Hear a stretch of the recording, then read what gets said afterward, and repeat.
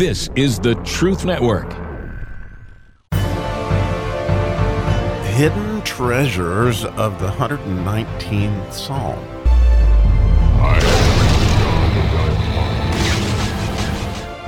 So today we get to do the 7th verse in the Resh section. How fun is that, digging around in this, which would be the delight in the fear of the Lord anointing on the letter Resh.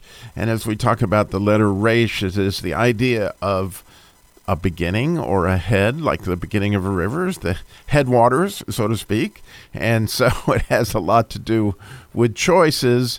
And just as the psalm, this section of the psalm on the Resh started with the idea of consider, because when you're considering something, you're fixed to make a choice. And this has everything to do with the idea of the Resh and everything to do with the idea of a river, which is kind of cool, actually, as I'm delighting in this, that my name is Robert, or Robbie, which begins with a Resh. And so, it's kind of fun that, it's kind of my namesake to choose things. Anyway, this one is asking God to consider, and I absolutely love this. In verse 159 in English, it says, "Consider how I love thy precepts.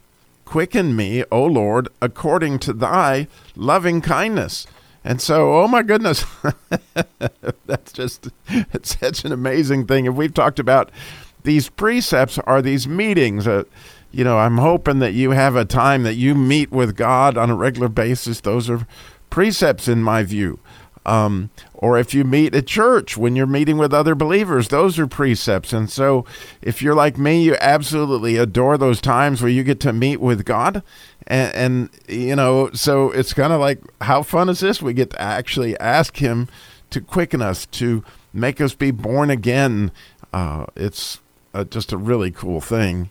And then I love the way he did it with this one, according to, based on the idea of his loving kindness, which in this case, the Hebrew word that's used for loving kindness is hesed. And it's the same word that, surely goodness and mercy will follow me all the days of my life. That idea of mercy, of loving kindness, that hesed in Hebrew is an absolutely amazing concept. So, if you're like me and you just had a time, today and yesterday that you met with God, and every single time you meet, in a way, he quickens me with his loving kindness. I'm just telling you, because yesterday, for example, if I'm completely transparent, I'd had quite a difficult time. In fact, I had sort of a temper tantrum on Tuesday night here in the station as we were supposed to record a show, and we had all these people show up, and the engineer got all mad at me that I was even entering the studio. And so we had quite an altercation between me and our chief engineering, which was, clearly not very godly and left me in a very difficult place where, how your mind just runs scripts. Maybe you're not like that, but I do. My mind, when something happens that I think is wrong, maybe it's Satan talking in my ear, I don't know, but my mind just runs scripts of things that I should have said, things I should say.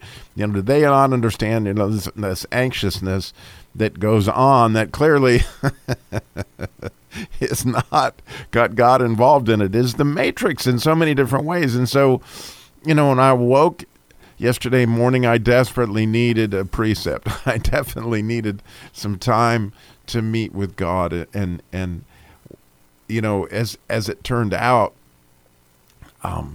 he gave me yesterday morning this beautiful word, so I finally got to the point where I could even pray, right? Because my mind was so upset. I don't know if you're like that, but I actually got up at 4 and I worked, and it was probably by 5:30, like an hour and a half of just trying to break through all the clutter of my mind before I could get to a place where I could hear from God. And he just flipped this word out to me. And honestly, not many times does God, in fact, I'm not sure he had ever spoken Hebrew to me, but yesterday he did. And he just flipped the word kava into my mind. And the idea of kava, we studied the kuf, and this idea of drawing in closer to God. Well, the idea of kava is to be gathered.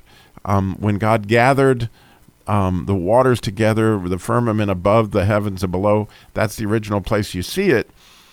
But the other place you see kava is he who waits on the Lord will rise up like wings on eagles. So that idea of drawing into God, that we can hear his expression, is this very, very much related to this whole idea of loving precepts, because when we go into that place of prayer, we very much kava.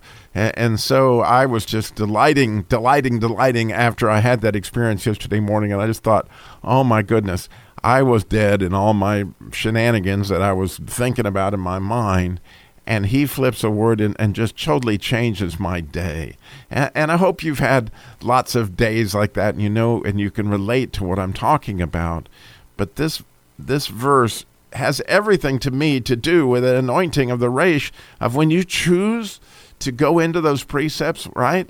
Then you have the opportunity, right? As the head, you're making a choice, and there, to go into those precepts, then you're putting yourself in a position, from my perspective, to be quickened in his loving kindness, right? And you might even imagine that, my thoughts towards my engineer or our engineer here at the, all these things are much more loving and kind as a result of his loving kindness. Like, oh my goodness, do we need to choose this?